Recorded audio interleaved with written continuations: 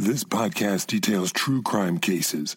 It contains adult themes and may contain descriptions of violence. It is not intended for children. Listener discretion is advised.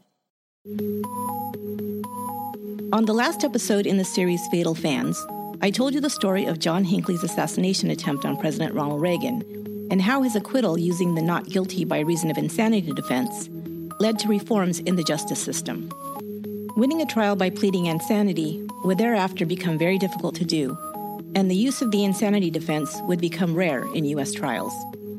This got me to thinking about how certain crimes have led to big changes, either in the way we think, behave, or respond to crime.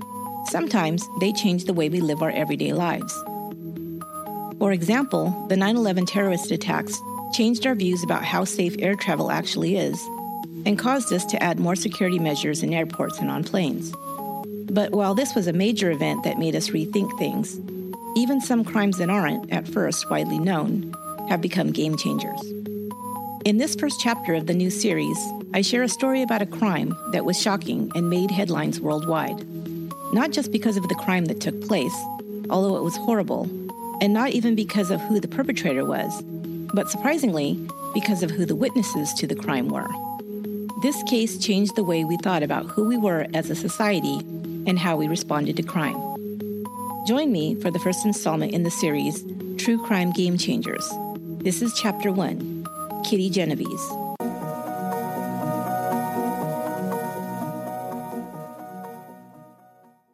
Catherine Susan Genovese was born on July 7, 1935 in Brooklyn, New York, to Vincent and Rachel Genovese. She was one of 5 kids growing up in a traditional Catholic Italian-American family. Her father worked to provide for his large family, while Rachel took care of the children and the home. Catherine, called Kitty by her family and friends, attended Prospect Heights High School. She was pretty and petite, standing only 5'1", with dark hair, which she preferred to wear short. She was fun and full of energy.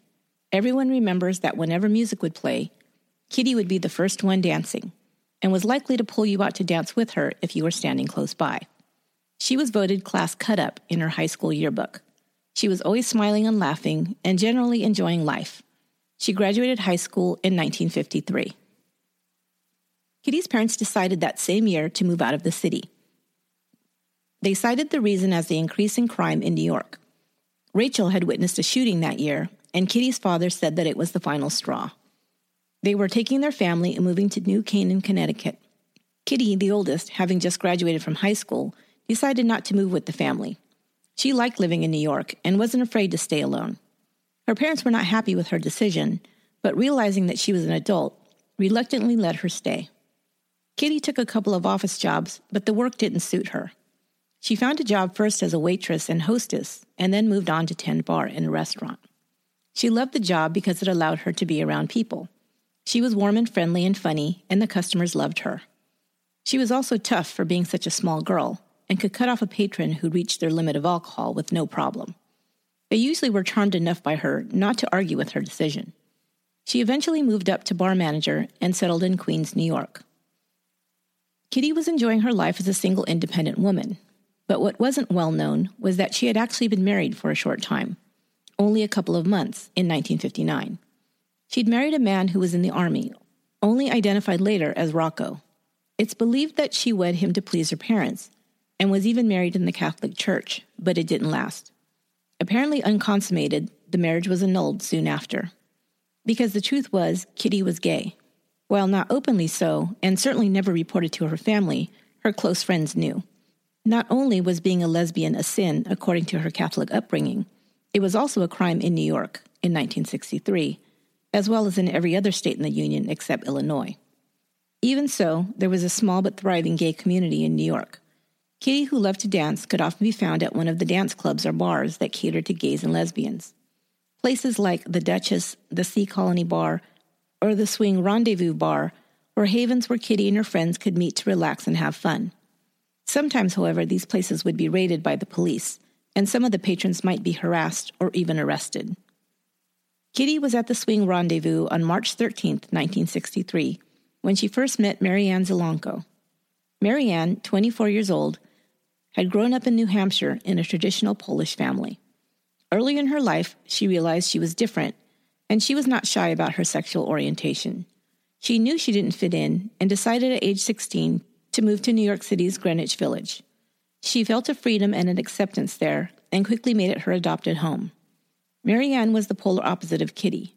She was blonde, Kitty was brunette. Kitty was outgoing and vivacious. Marianne was more quiet, even shy. But they quickly took a liking to one another. Kitty pursued the relationship. Seeking out Marianne a few days later and finding out where she lived, she called her. She invited her out for a drink on St. Patrick's Day. They were inseparable afterwards, and 2 weeks later, they moved into an apartment together, located on Austin Street in Kew Gardens, Queens. Kew Gardens, a middle-class neighborhood, was the smallest town in the borough of Queens, New York. It was only 56 blocks total and less than an area of 1 square mile. Kitty and Marianne's apartment was in a 2-story Tudor-style building, located on a tree-lined street with storefronts below and apartments above. On the street level was a bookstore, a dry cleaner's, a liquor store, and at the south end of the block was Bailey's Pub. On the corner in front of Bailey's Pub was a police call box. Next door to the apartment building was a Long Island Railroad station and a small parking lot. Kitty would often park her car in this lot when she returned home from her shift at the bar, sometimes in the wee hours of the morning. Across the street from their apartment was a 10-story building, the Mowbray Apartments. A little boy who grew up in the building went on to become an entertainer, changing his name to Rodney Dangerfield. Across the hall from Marianne and Kitty lived Sophia Farrar, her husband Joe, and her 2 children. Sophia, called Sophie by those close to her, had become friends with Kitty and Marianne. Kitty would stop by often to have a cup of coffee with Sophie, and sometimes then drive the Farrar children to school. In Kew Gardens, neighbors helped each other out. Sophie would let herself into Kitty and Marianne's unlocked apartment if she heard the phone ringing and take messages for them while they were out. Kitty loved children and was a natural with them. They loved her back for her fun nature and how she always listened to them, treating them like equals and not like pesky little kids.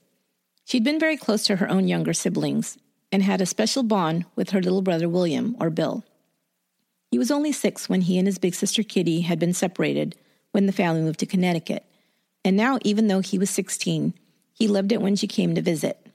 Bill would spend as much time as he could taking drives with her in her little red Fiat and talking and catching up with each other. Marianne would come to visit Kitty's family with her. The family was polite to Marianne during these visits. Marianne was only introduced to them as Kitty's roommate and friend. It is likely that her parents suspected that Kitty and Marianne were in a relationship, but it was never talked about, with or without Kitty present. On March 12, 1964, Kitty was scheduled to work a double shift at the bar she managed, Ev's 11th Hour, in Hollis, Queens. Kitty worked both as a barmaid, as she called it, pouring drinks behind the bar, but she also worked as the bar's manager, balancing the books, keeping inventory, and ordering supplies. Working sometimes 12 to 15 hours in a day, she made a good salary. Her take-home pay was around $750 a month, worth about $5,000 in today's dollars. Her dream was to save enough money to open up a small Italian restaurant with her father. She pictured a small romantic place with checked tablecloths and candles on the tables and traditional family dishes on the menu. It would be easy to do with her monthly earnings, that is, if she could stop handing out loans that were really gifts to friends and customers. Kitty loved to help people and was generous to a fault. If she heard someone was in need, she thought nothing of lending them money that she never really asked to be returned. Sophie's son Michael said he would sometimes do small favors for her, and she would hand him $5, a fortune for a small boy in 1964. She arrived at the bar at 8 p.m. to open up for the day. After setting up the bar, she would serve customers until 6 p.m. At 6, the night bartender would come on, and she would spend the rest of the evening with bookkeeping and other management duties. She would finally close up and go home after 2 a.m. But today she took a break at 6 p.m. to have dinner with a regular customer and friend, Jack Timmons. Jack came by Ev's to pick up Kitty and have dinner at his brother's house. They left around 12:30 a.m. It was now Friday the 13th of March, and the 1-year anniversary of when Kitty and Marianne first met. Not needing to be back at Ev's until it was time for her to close, Kitty and Jack then went to a bar for a drink before he dropped her off around 2 a.m. Finding the bar pretty empty, she told Dick Horan, who was on duty at the bar, that he could close up. "I'm going home," she told him. Just after 3 a.m., she walked out of the bar into the chilly 34-degree weather to drive the 10 minutes home to Kew Gardens. Unknown to Kitty, as she left, a man observed her enter her red sports car and drive away down Jamaica Avenue. He was driving in the other direction, but made a U-turn to follow her. He followed her all the way to Austin Avenue and saw her park in the railroad station parking lot. The street was dark, quiet, and deserted. It was just what he'd hoped for. He parked on the street on the corner in front of the station. It was 3:19 a.m.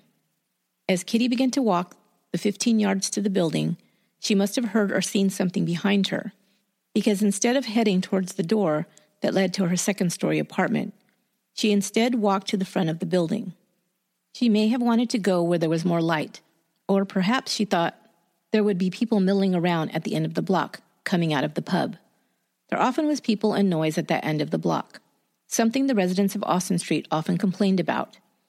There would sometimes be fights between patrons who probably had had too much to drink. But tonight the pub had closed early, around midnight, and the street and sidewalk were empty.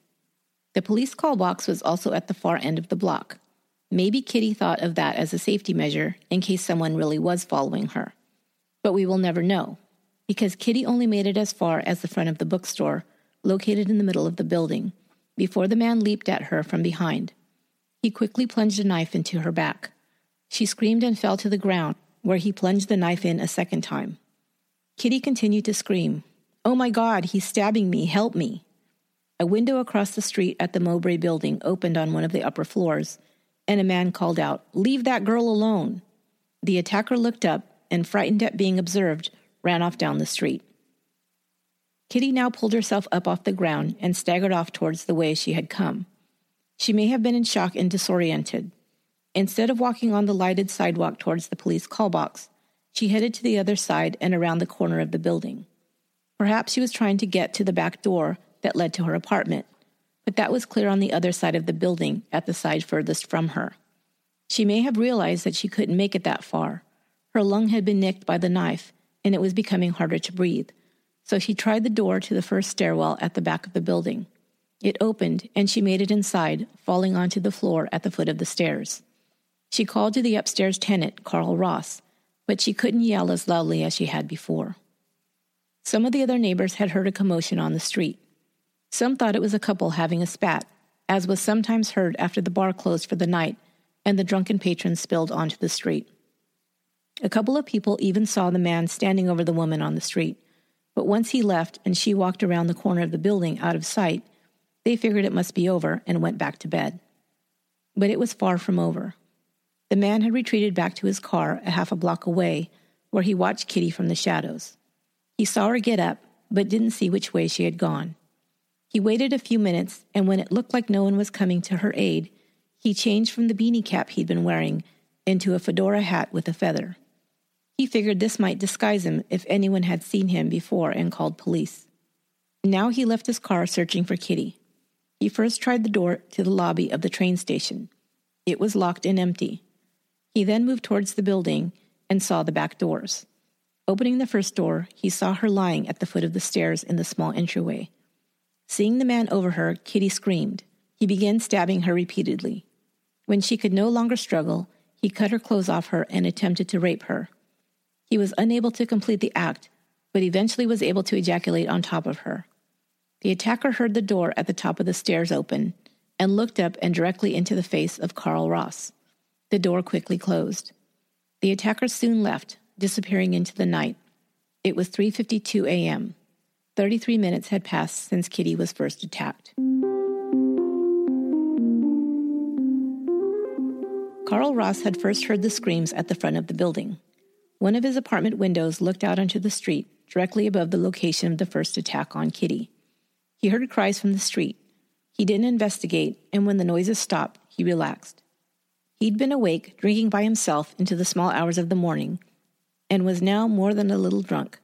A few minutes later, he heard noises more clearly now, but now they were coming from the back of the building. He heard wailing and muffled cries that went on for minutes. He wasn't sure what he should do, but finally, curious, he cracked open his door and looked directly into the eyes of the attacker. He recognized his neighbor Kitty bleeding on the ground and saw her being stabbed. Drunk and terrified and not knowing what to do, he called a friend and told her that someone was attacking Kitty on the stairs. "Don't get involved," she advised him. Afraid because the attacker had seen him, he then called his neighbor Carol Tarantino. "I should call the police," he wailed to her, but said he was afraid. She said he could call from her house. Afraid to go out the front door and run into the man who'd attacked Kitty, he crawled out of his window and in through his neighbor's window. Meanwhile, Carol had called another neighbor, Greta Schwartz, telling her what Carl had said. Greta knew Sophie, Kitty's neighbor, and called her next. Upon hearing that Kitty had been attacked and was bleeding downstairs, Sophie ran out her door and to Kitty. Kitty was bleeding. Her clothes had been cut off and she was barely moving. When Sophie kneeled over her, Kitty began to panic, flailing her arms about as if she were still fighting off her attacker. Sophie spoke softly to her, to calm her, and held her in her arms. "Call the police," Sophie screamed up to Carl. He finally did. It was 3:55 a.m. The police arrived 2 minutes after the call. Kitty was rushed to Queens General Hospital, but she didn't make it, dying in the ambulance before they could arrive. She'd been stabbed 13 times and had bled profusely. The leather gloves she was wearing were cut to ribbons as she tried to shield herself from the attacker's knife. She ultimately died from punctured lungs. She'd been unable to draw breath and had suffocated.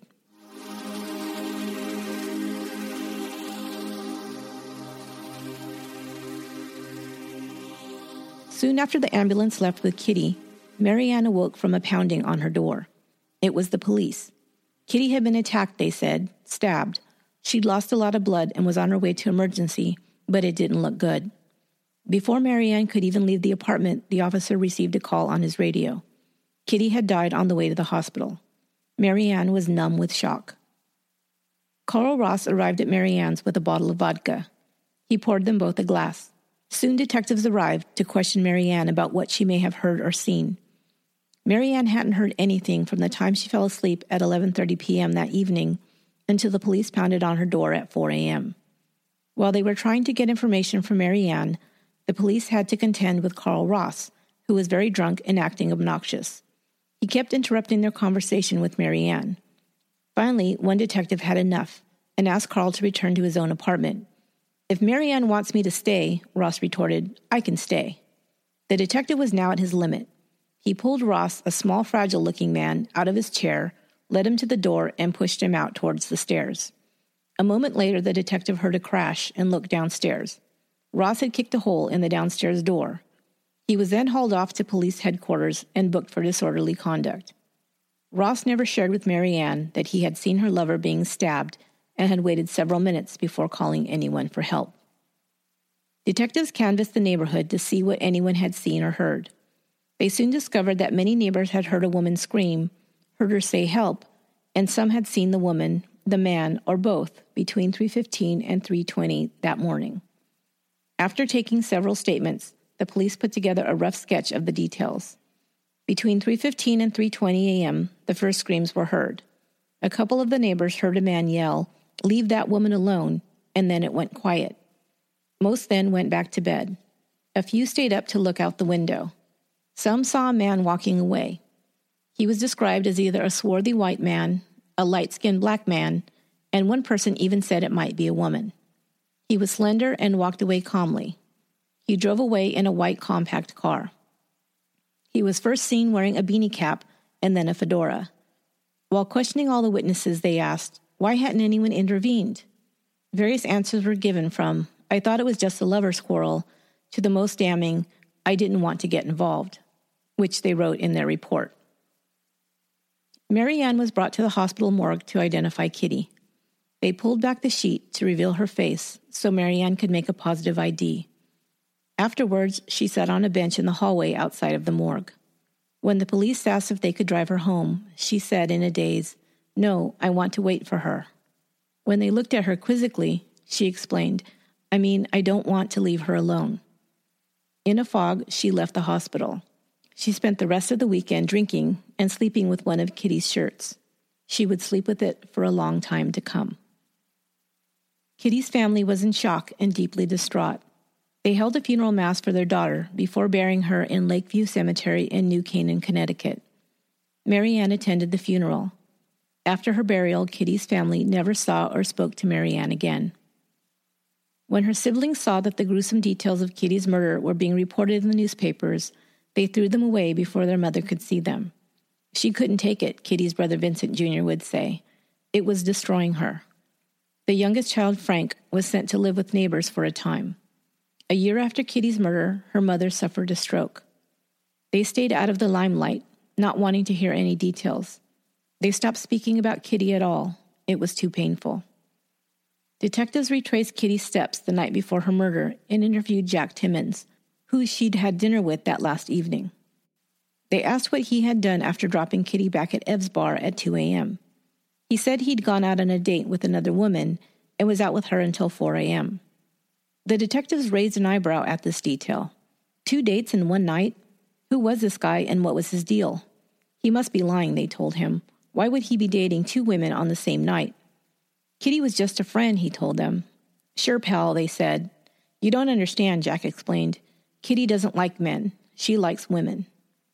Hearing this information, they then went back to re-interview Mary Ann. First, they tried to get her to admit she was a lesbian by asking her leading questions like, why are 2 women sharing only one room and one bed? She said that was all they could afford. They continued to grill her for hours about her relationship. She didn't want to tell them that her and Kitty were lovers. She felt it was none of their business.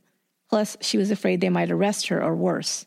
Cops weren't known to take kindly to homosexuals in the early 1960s.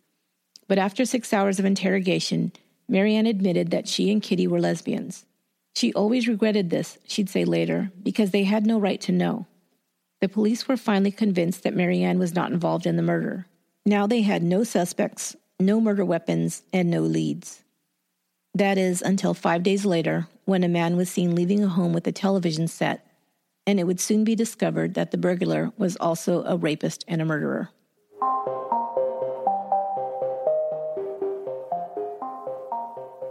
On March 18th, in a middle-class neighborhood of Corona, Queens, a local resident named Raul Cleary was outside in front of his home when he saw a thin, light-skinned black man carrying a television set out of a neighbor's house and place it in his car, a white Corvair. He called over to him, "What are you doing in the Bannisters' house?" The man calmly answered, "It's okay, I'm helping them move." He then continued on back into the Bannisters' home, whistling as he walked away. Cleary asked another neighbor, "Are the Bannisters moving?" "Absolutely not," he answered. The friend then went in to call the police. Watching the Bannisters' house and seeing no signs of the intruder emerging, Cleary then went to the white Corvair, opened the hood, and pulled off the distributor cap, so he wouldn't be able to start it when he returned. He watched from his window, saw the man emerge again, get in his car, and when it wouldn't start, get out and calmly walk away. He didn't even run when patrolmen who were responding to the call pulled up alongside him and got out to question him. They frisked him, finding a screwdriver in his pocket. They returned him to his car and searched it. Along with the stolen television, they found another TV set, some small appliances, and a collection of pornographic pictures and magazines. He was arrested and taken into the police station. At the station, questioned by detectives, he told them that his name was Winston Mosley from South Ozone Park, Queens. He was married, owned a home, and had a steady job and no prior arrests. Detective John Tartaglia was a 13-year veteran and felt something was off about this man. Why would a man with a good job, his own home, and a decent income be burglarizing homes in broad daylight? And since he had no record and didn't seem to be a seasoned criminal, why was he so calm? He didn't seem nervous in any way and easily admitted to the burglary. "What's your story?" Tartaglia asked him. Mosley told him that his father owned a TV repair shop, and sometimes he'd steal television sets or other electronics to give him for the business. "So how many burglaries have you done?" the detective asked. "About 30 or 40, Mosley answered, again with no trace of emotion. When asked, Mosley began to give all the details. Most of his crimes took place in and around Queens. Tartaglia then noticed that the description of his car possibly matched the car in the Kitty Genovese murder. Tartaglia called in homicide detectives Sang and Carroll. After a few minutes of questioning him about his whereabouts on the night Kitty was killed, Detective Carroll reached for Mosley's hands, holding them up to the light. There were small scabs on his fingers. Mosley explained this by saying he'd scratched them working around the house. "No," the detective said, "You got those cuts from Kitty Genovese when you were putting the knife in." Mosley stayed silent for a moment. Then he said, "Okay, I killed her." Winston Mosley was 28 years old. He worked at a business machine company, Raygram, in Mount Vernon, just north of the Bronx.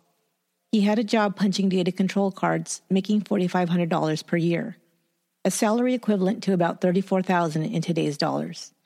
He was married to Betty, who was a registered nurse and worked nights. Between their two salaries, they were able to purchase their 4-bedroom house for $16,000 in South Ozone Park, Queens. They had one child, a toddler named Mark, and were raising another baby boy, Carrie, whose mother was a teenage cousin of Winston's. Winston was the only child of Franny and Alfonso Mosley and grew up in Harlem, New York. When Winston was 9, Franny told her son that she had to have an operation. She had a tumor in her stomach. Franny, being tired of her husband and apparently of being a mother, never came home after she was released from the hospital, abandoning her marriage and her son. His father, unable or unwilling to raise the boy alone, sent him to live with his maternal grandmother on a Michigan farm. While living on a farm was a culture shock for the boy who grew up in the big city, Winston seemed to enjoy his solitude, mostly keeping to himself. He enjoyed animals and insects to people. He was fascinated by ants and seemed to know everything about them. He was very bright. Later, he would be tested and his IQ recorded at 135. About a year later, Alfonso moved to Detroit and sent for his son. It was then, when Winston was 10 years old, that his father told him that his mother, Franny, had cheated on him, and in fact, Winston was not his biological son. Adulterous women would become a theme in Winston's life. At the age of 16, he lost his virginity to his much older, married aunt. The affair lasted 2 years. He met a girl named Pauline when he was 19, and they married 2 years later. Winston found out that Pauline was cheating on him and threatened to shoot her boyfriend. But Pauline took the gun away and threatened to turn it on him. He shrugged. "Shoot me," he said, emotionless. "I don't care." She didn't. He filed for divorce. Alfonso had moved to Queens and opened a TV repair shop. Winston followed him to Queens. He soon was hired at Raygram. He met Betty Grant, a nursing student, and they married in 1961. Winston was a good provider and a caring husband to Betty. Her only complaint was that sometimes he seemed to retreat into himself and would stay silent, staring into space as if no one else was around. When asked, he'd say he was just thinking. At other times, he would become moody and distant and would leave the house and be gone for hours, without Betty knowing where he'd gone. Sometimes he would sit at a bar nursing a beer or two, and sometimes he would just drive around aimlessly in his little white Corvair. Betty would report that they had a good marriage and a normal sex life at first, but beginning in the winter of 1963, Winston became impotent. She explained it away. They were both working hard. He worked days at Raygram, she worked the hospital night shift, and they were raising 2 small children.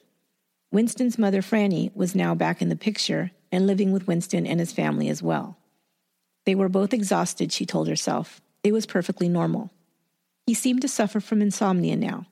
Betty would wake up in the early morning hours on the days she was off, and Winston would be gone, or he'd be tinkering with appliances. Sometimes there would be a strange television set or toaster in the house. Winston said he'd found the broken appliance and was going to give it to Daddy for his shop. But on nights Betty was away at work, Winston would tuck his children into bed and head out, driving around neighborhoods looking for homes to burgle. On the night of Thursday, March 12, 1963, with Betty gone to work, Mosley tucked his kids in for the night. At about 1:30 a.m., he armed himself with a serrated hunting knife and got into his Corvair. He drove through Jamaica, Queens, and in nearby neighborhoods. He was on a hunting expedition. At 3 a.m., he found himself in Hollis, where he saw the pretty, dark-haired barmaid get into a little red Fiat. Calmly and in detail, Winston Mosley told detectives about the events that unfolded that cold Thursday night. He followed the girl to Kew Gardens. He jumped her from behind, he said, and stabbed her. He'd heard someone call out, "Leave that girl alone." He then retreated to his car, where he changed out of his beanie cap and into the fedora. He figured if people saw him before and came downstairs, he could walk away without being recognized as the attacker. "Why didn't you leave after you were spotted? Why did you come back to her?" they asked. He hadn't finished what he came there for, he explained.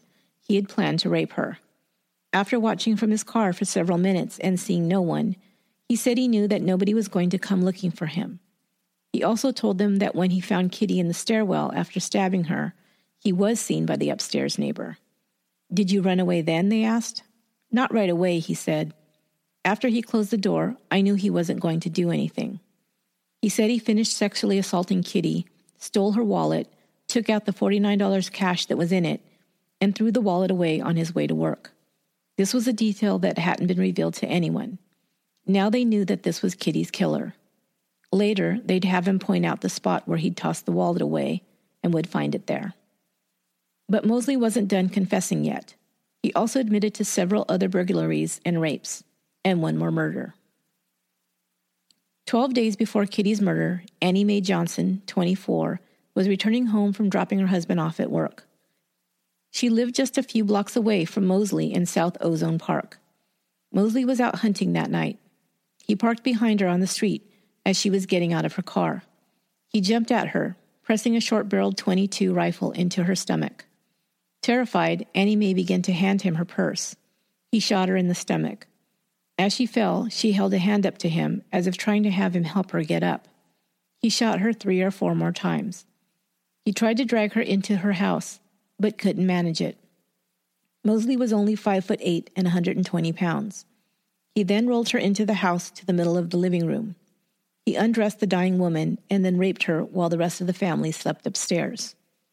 Afterwards, he found she was still breathing. Deciding to hide the evidence of his crime, he wadded up some newspapers and placed them around her. He then took a scarf off Annie Mae's neck and placed it between her legs. He then lit the items on fire, trying to burn her body. Then he left. The coroner who performed Annie Mae's autopsy reported that Annie Mae had been stabbed with an ice pick. "You're lying," the detectives told Mosley. "The coroner said that she was stabbed to death." He shrugged his shoulders nonchalantly. "He was wrong. I shot her," he said. Annie Mae had been buried in South Carolina. Now her body was exhumed and x-rayed. 6 .22 caliber shells were found in her stomach. The small size of the bullet hole, along with the condition of her burned body, caused the coroner to believe the wounds had come from an ice pick. Winston Mosley was charged with the murder of Kitty Genovese and additional burglary and rape charges. That would have been the end of the story in the murder of Kitty Genovese. They had the perpetrator, a confession, and evidence that tied him conclusively to the crime.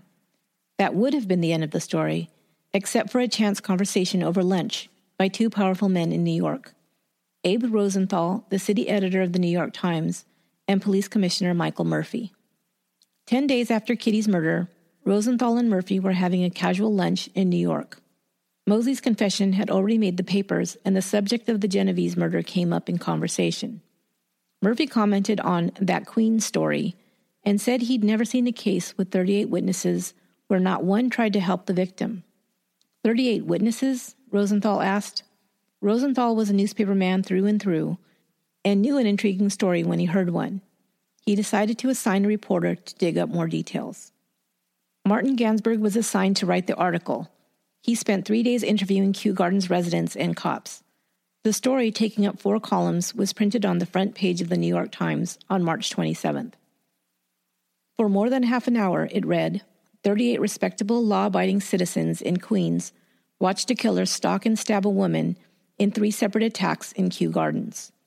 The story would not only become big news in New York, but across the nation as well. People were shocked to find out how callous Americans, New Yorkers in particular, could be. What was the world coming to, people exclaimed. Television news programs aired features on the Kitty Genovese story and the inaction of the 38 witnesses. The Kew Gardens neighborhood was under siege from reporters who went on to portray the residents as unfeeling and uncaring monsters. Mike Wallace did a radio piece titled "The Apathetic American." This apathy was blamed on any number of factors, from sex and violence on television to the women's lib movement to the decline in church attendance. Kitty Genovese's name was linked forevermore with the cold, impersonal nature of the big city and its residents. It called into question our very humanity as Americans, and it called for reforms to the way crimes were reported. As early as 1956, the National Association of Fire Chiefs had recommended a single number that callers could use when disaster struck. Canada had implemented the 999 emergency number, but found it too slow. Rotary telephones were still in use, and it took too long to dial. Other numbers were being tried in some large U.S. cities. Now, New York police and politicians were pushing for an emergency number. The Federal Communications Commission and Bell Systems agreed to team up to implement one number that all American citizens could dial in a hurry. In January 1968, Bell announced the launch of the 911 emergency number.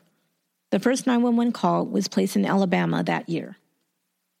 But other changes came about with the notoriety of the Kitty Genovese case. Sodium arc street lamps were placed on streets throughout New York's 5 boroughs as an added precaution against crime. Good Samaritan laws were put into place in 10 states that made it a crime to not come to the aid of another person if it is safe to do so. 3 areas of psychology also grew out of the Genovese case: urban psychology, social psychology, and prosocial psychology. Many psychology students learn about the bystander effect, also called the Genovese syndrome. The bystander effect refers to the phenomenon where the more people that are present when a person is in peril, the less chance that person has of being helped. Someone else will help, people believe. Even if they do not witness anyone else coming to the person's aid, they will believe that if no one else is helping, maybe the person doesn't really need help.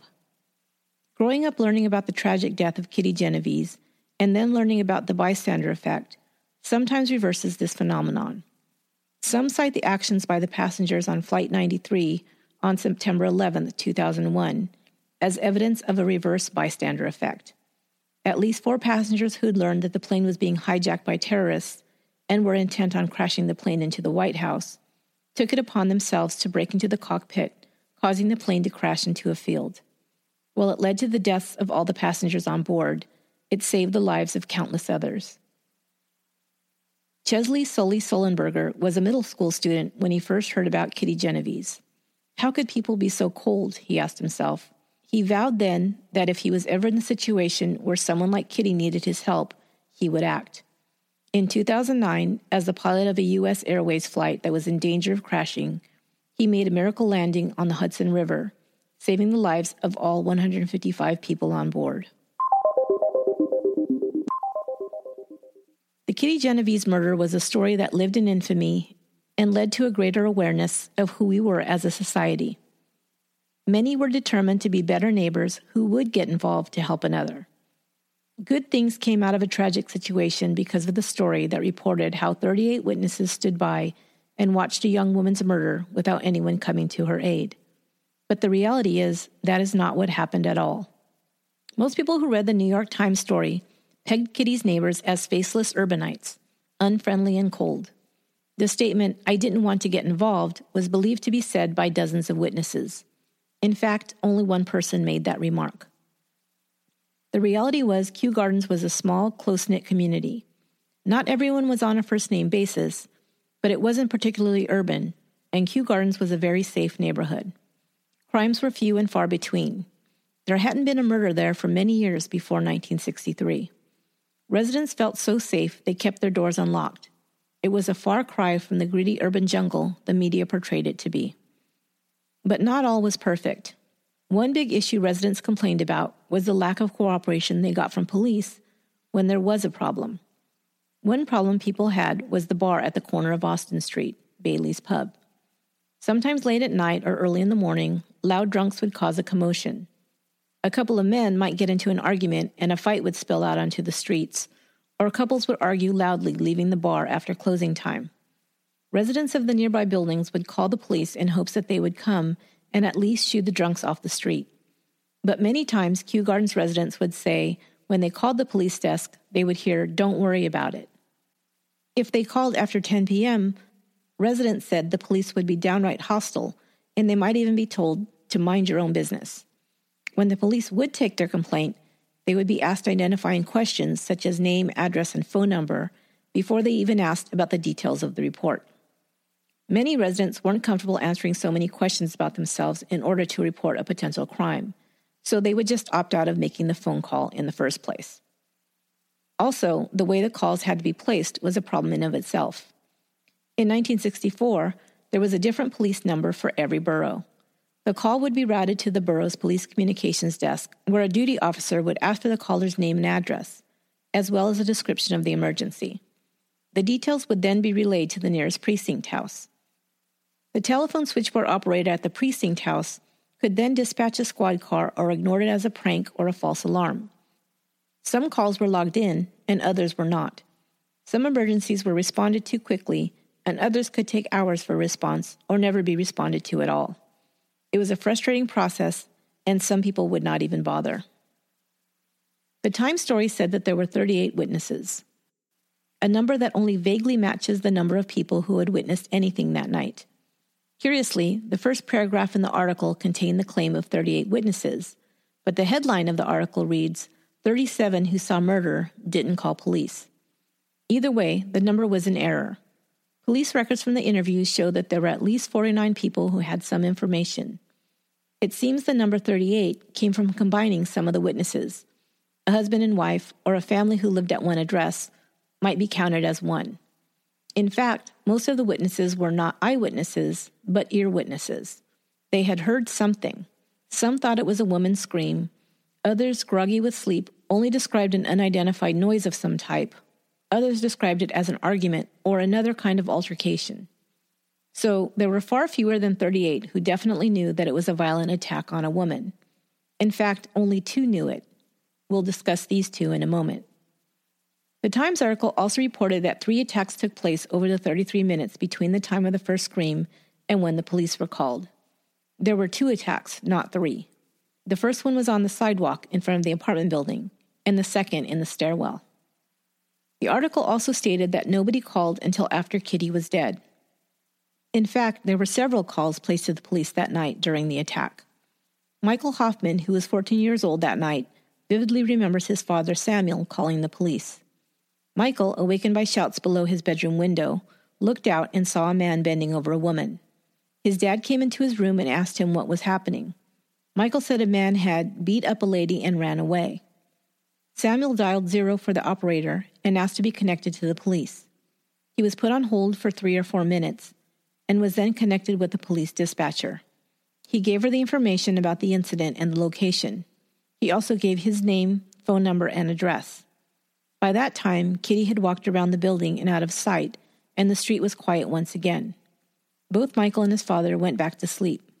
Michael recalls the next day, when the police were interviewing witnesses, his father had said if the police had come when he'd called, she'd probably still be alive. He got a dirty look from the officer for the comment. Another resident, Hattie Grund, also reported that she had called the police. She was told that they, quote, had already received a call. A flight attendant who was a native of France also saw the man running away from the woman. She'd been alerted and looked out of the window after she heard Robert Moser yell, "Leave that girl alone." She saw the man near the train station. She then picked up the phone to call. She said she was very scared, breathing rapidly, and when the phone was answered, she was unable to get out any words and hung up. The worst that those who were eyewitnesses thought had happened was that a woman had been beat up.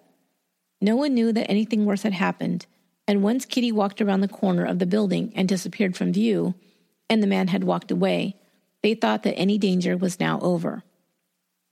Only 2 people that night can be held responsible for inaction in what they knew to be a deadly attack upon Kitty.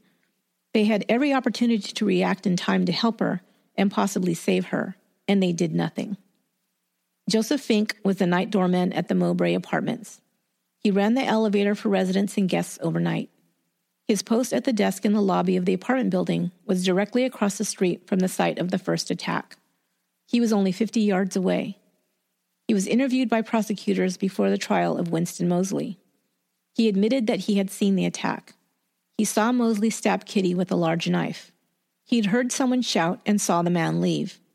He saw Kitty stagger around the building. The prosecutors asked why he didn't do something to help. He said he thought of getting his bat. He even went downstairs where he kept it. There was a small room in the basement with a cot where he could rest on a break. There was also a telephone in the room where he could have safely called. But instead of doing anything, he decided to lay down and go to sleep. He'd had a long day, he said. Why get mixed up with the trouble outside? Prosecutors were disgusted with Fink.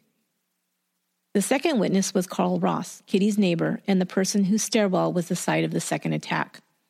Carl had been wide awake, and investigators were sure he'd at least heard the attack on the street. It was directly below his window. They knew from Mosley's confession that Ross had seen him attacking and raping his neighbor. Instead of calling police, however, he called a friend who told him not to get involved. When the police interviewed him, he said the same thing. "I didn't want to get involved." This would become the well-known phrase that was held up as the mantra of apathetic Americans. Carl Ross was a weak and scared man who should have done something to help someone who was not only his neighbor, but his friend. He knew Kitty well. He was a dog groomer who worked at a nearby pet store. Kitty had even purchased a puppy, a poodle, for Marianne from Ross. He spent time in Kitty and Marianne's apartment, chatting or having a drink. Ross was also gay, but closeted. He was deathly afraid of being harassed or assaulted. He also knew that police were unfriendly at best to homosexuals and could be downright hostile. This may very well have been what caused him to freeze that night, taking several minutes and numerous calls to others before he finally called the police. Too late to save Kitty. Joseph Fink and Carl Ross were not called to testify in the trial of Winston Mosley. The prosecutors decided to omit them, fearing that once the jury heard from these two sickening people, as they called them, it would distract them from the real monster, the defendant Mosley. Sophie Farrar, Kitty's friend and across-the-hall neighbor, is the hero of this story. When she received the call from Greta Schwartz telling her that Kitty was being attacked on the stairs, she called out to wake her husband, but without waiting for him or anything else, she ran to aid her friend. She didn't know if the attacker was still there, nor did she know if he was armed and might shoot her as she came running up. Sophie was a petite woman, standing at only 4 foot 11 inches. She didn't think of herself at all, but only of her dear friend Kitty. The news report said that the phone call was made only after Kitty had died, but that was also wrong. Kitty was still alive when Sophie reached her, and after she had calmed her down, she held her and whispered to her over and over, "It's okay. I'm here. Help is on the way." She rocked her back and forth in her arms, trying to soothe her and convey to her that she was safe and not alone. Kitty's family never knew that she was there to comfort her in her last minutes. They lived for 50 years thinking she had died all alone and terrified. It was only in 2014 when Kitty's brother Bill got to speak with Sophie, still alive and clear-minded at age 84, that he found out his sister Kitty didn't die alone. It gave him great comfort. Winston Mosley went on trial for the murder of Kitty Genovese in June of 1964. The defense knew that the confession Mosley gave with all the details would be hard to counter. There was no way they could go for a not guilty verdict. They decided to enter a plea of not guilty by reason of insanity. They brought up his poor upbringing, being abandoned by his mother, and his inconsistent life with his father. They also brought in reasons for the rage he exhibited against women, being cheated on by his first wife, his mother's infidelity, and the fact that he didn't know who his real biological father was. They also claimed he had been deeply affected by racism. Psychiatrists testified for both sides. The defense expert said he was legally insane, so couldn't be held responsible, while the prosecution's expert said the opposite, that Mosley was sane and should be held responsible. On June 11th, after just 6 hours of deliberation, the jury found him guilty of first-degree murder. He was sentenced to death by electric chair. This should have been the end of Winston Mosley's story, but unfortunately it was not. First, because his sentence was commuted, and second, because he would be successful in an escape attempt. The judge at Mosley's trial did not allow for any psychiatric testimony during the penalty phase. The defense brought this up on appeal. In 1967, the Court of Appeals said that this testimony should have been allowed, so ruled that Mosley's sentence be commuted from death to life with the possibility of parole. He was then transferred from Sing Sing Prison to Attica State Prison, 350 miles away. In March of 1968, Mosley, complaining of pain, asked to see a doctor. The prison doctor found a metal tin, a small Spam meat tin, lodged in his rectum. The unfortunate doctor tried to remove it, but could not. He sent him to Meyer Memorial Hospital in Buffalo for the procedure. 6 days later, 2 prison guards were sent to pick up Mosley for the return trip to Attica. He finished dressing just as the guards arrived to escort him to the vehicle. He bolted and ran out of the door, knocking one guard off of his feet. The guard was able to get off one warning shot outside the building, but Mosley continued running and made it for the tree line and then over the hospital's property fence. A manhunt began. 900 yards away from the hospital, Mosley hid out in the cellar of a home that had been empty for 3 years.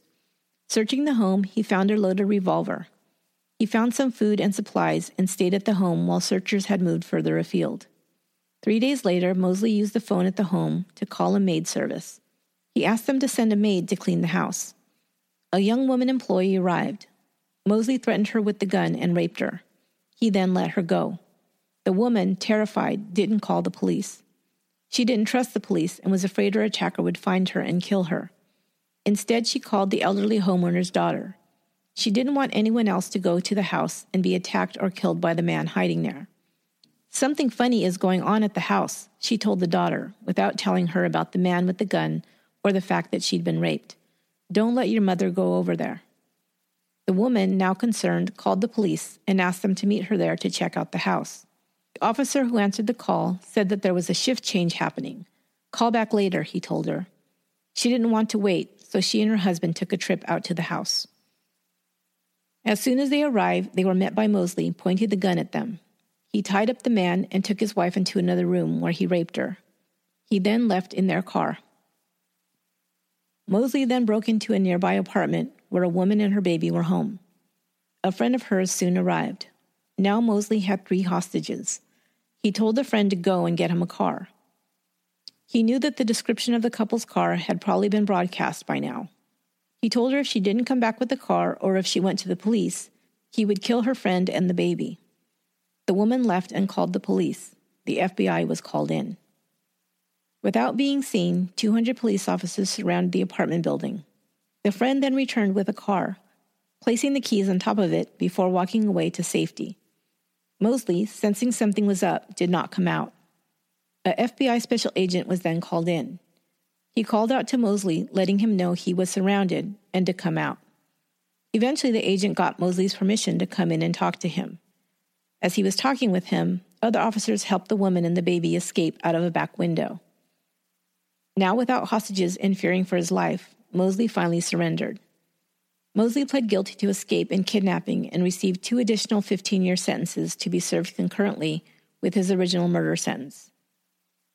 In 1971, the biggest prison riot in U.S. history took place at Attica State Prison. 29 prisoners were killed. Mosley now decided to straighten up and fly right. He really wanted to get out of prison. He began taking college courses, earning a sociology degree. He was the first convicted murderer in New York State to receive a college degree. Mosley was eligible for parole for the first time in 1984. After that, if denied, he would continue to appear before the parole board every 2 years. He started trying to work on ways that he might be granted parole. In 1979, he tried to give an excuse for Kitty's murder.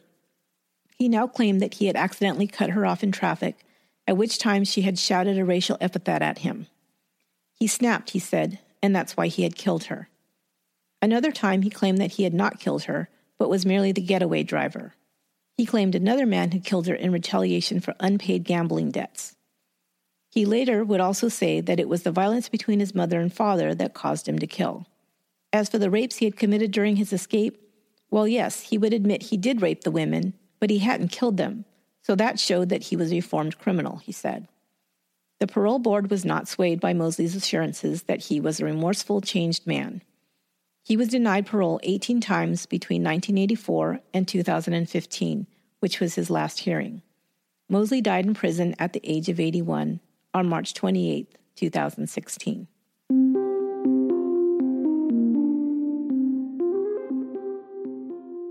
Kitty's family and friends lived with the after effects of her brutal murder for the rest of their lives. They also were constantly reminded of it by all the media attention around the case. Kitty's siblings were worried about their parents and kept all information about the case away from them, especially Kitty's mother, Rachel. "Our mother couldn't handle it," they repeatedly said. Rachel suffered a stroke a year after Kitty's death. She recovered and lived until the age of 93. Upon her death, her children found a box that she had kept hidden with all the newspaper clippings about Kitty. The family didn't attend the trial. They couldn't bear to hear the details of the crime. They also later reported that they stopped bringing Kitty up altogether for a very long time. To speak of Kitty's life, they said, was to remember her death, and they could not bear it. Kitty's younger brother, Bill, who was especially close to her, was devastated by the loss of his beloved big sister. He was 16 years old when she died. 2 years later, he joined the Marines and was sent to Vietnam. On March 13, 1967, 3 years to the day Kitty died, Bill stepped on a landmine, and as a result, he lost both legs. Bill believes that because what he thought he knew about Kitty's death, that no one was there to help her, and that she died alone, he would take risks. I couldn't let anything go without trying to act, Bill said. He also couldn't let go of his sister Kitty. 40 years after her death, he set out to find the truth about her life and her death. He, along with documentary filmmaker James Solomon, set out to get the story right. He traveled to Kew Gardens and beyond to track down as many surviving witnesses as possible. The film, titled The Witness, is heartbreaking and poignant. It answers some questions and provides some comfort to the family.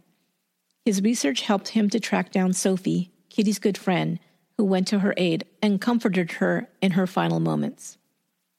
He was also able to speak with Marianne Zelonko. The family never saw Marianne again after Kitty's funeral. Marianne had been through hell, first losing Kitty and then being hounded by reporters.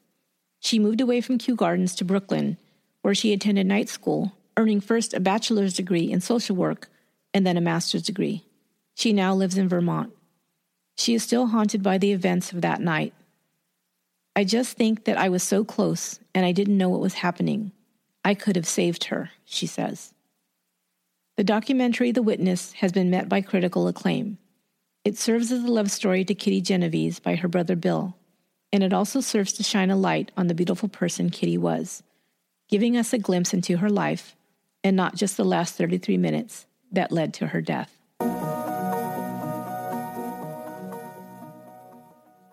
That concludes this episode of Once Upon a Crime. Once Upon a Crime is written, produced, and edited by me, Esther Ludlow. To give feedback or suggest show topics, you can find me on Facebook at Once Upon a Crime Pod and on Twitter and Instagram at Upon a Crime. Until next time, be good to one another.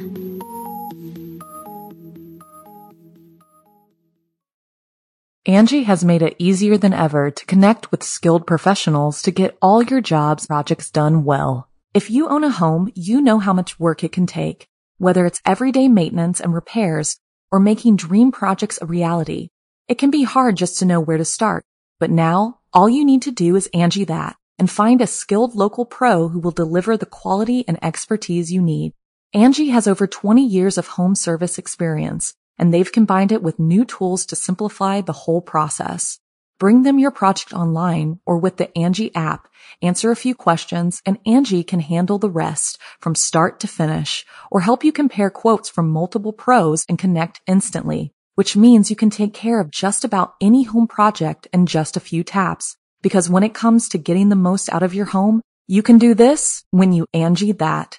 Download the free Angie mobile app today or visit Angie.com. That's ANGI.com.